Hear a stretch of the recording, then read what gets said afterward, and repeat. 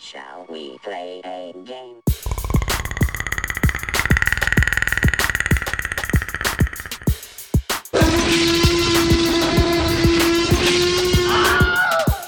I'm completely operational and all my circuits are functioning perfectly.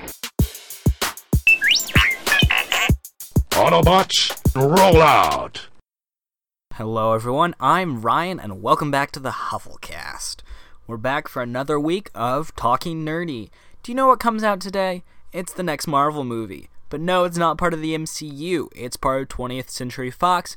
It is the day of X-Men Apocalypse. We've been waiting a long time for this. Well, not really. We've been waiting since basically Days of Futures Past. And now we finally have it. A continuation of the X-Men series that started with X-Men First Class, went to Days of Future Past, and now goes into X-Men Apocalypse. What happened is, I know there's 3 other movies, technically, in the X-Men universe. There's X-Men, X2, and then X-Men Last Stand. There's also the Wolverine movies. Problem is, if you guys haven't seen Days of Futures Past, this is going to be spoilers, just a forewarning. So what happens in Days of Futures Past is that they basically end up resetting the entire X-Men universe the way it ended and make X-Men, X2, Wolverine, Last Stand, all of those movies are gone. We don't have to pay attention to any of them. The only movies that actually matter anymore are First Class, Days of Futures Past, and now Apocalypse. This wonderfully made a reset for Wolverine, so potentially with the new Wolverine movie, which is supposed to be Old Man Logan, we will be going with this new continuity of the X-Men series, which is actually fantastic. I like it a lot better than the old series, which wasn't really that good. There's nothing super quality about it. They ruined the comics. They ruined just a lot of stuff with the older 3 movies. We also have had a Deadpool movie, and that's part of, I think, the new universe. I don't know if that's confirmed or not. We do see Colossus and Negasonic Teenage Warhead. Who is Apocalypse? Well, Apocalypse, as you can see from the first trailers, is supposed to be the first ever mutant. He is the father of mutants, the mutant god.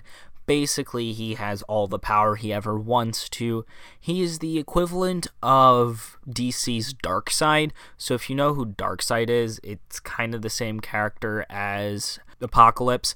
Apocalypse is a big blue character who is super strong and super powerful.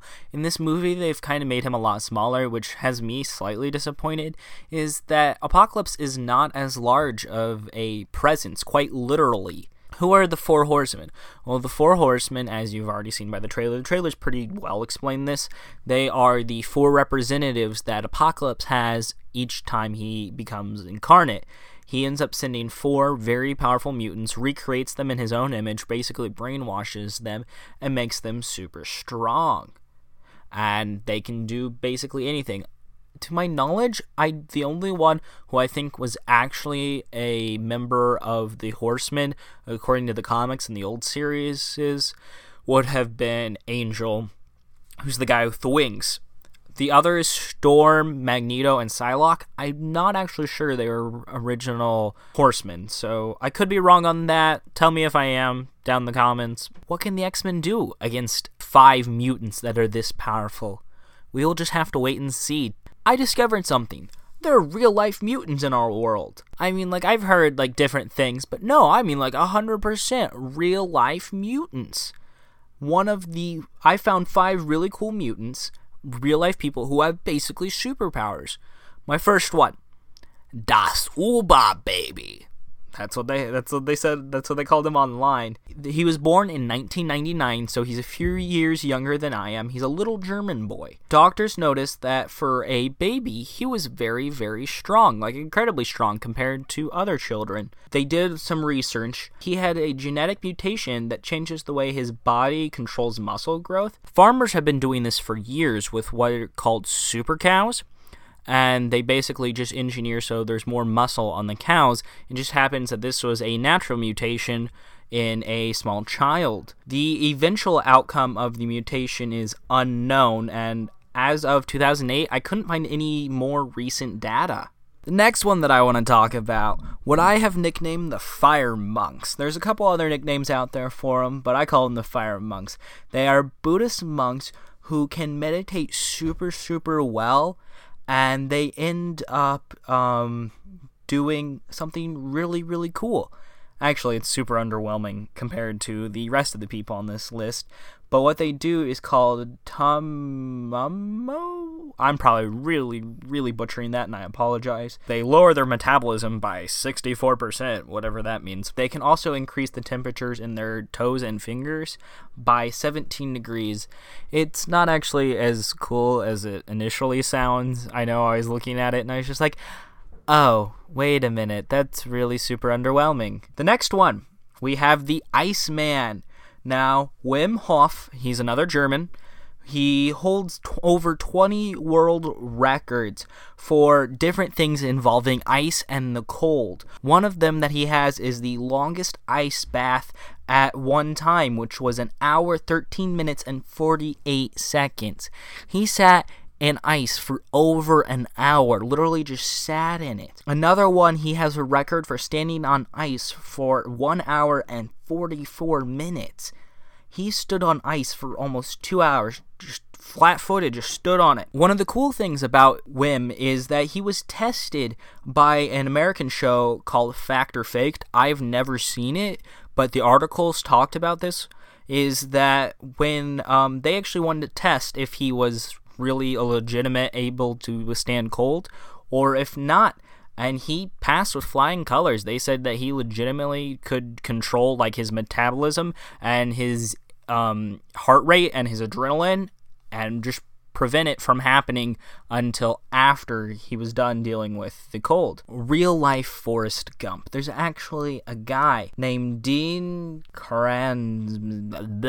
I really mess up his name, and I'm sorry. Dean is 54, and he can run without lactic acid building up. And why I called him the real life Forrest Gump is because everyone who's seen Forrest Gump remembers that he ends up just running across the country for a long period of time. Well, this guy can actually do that.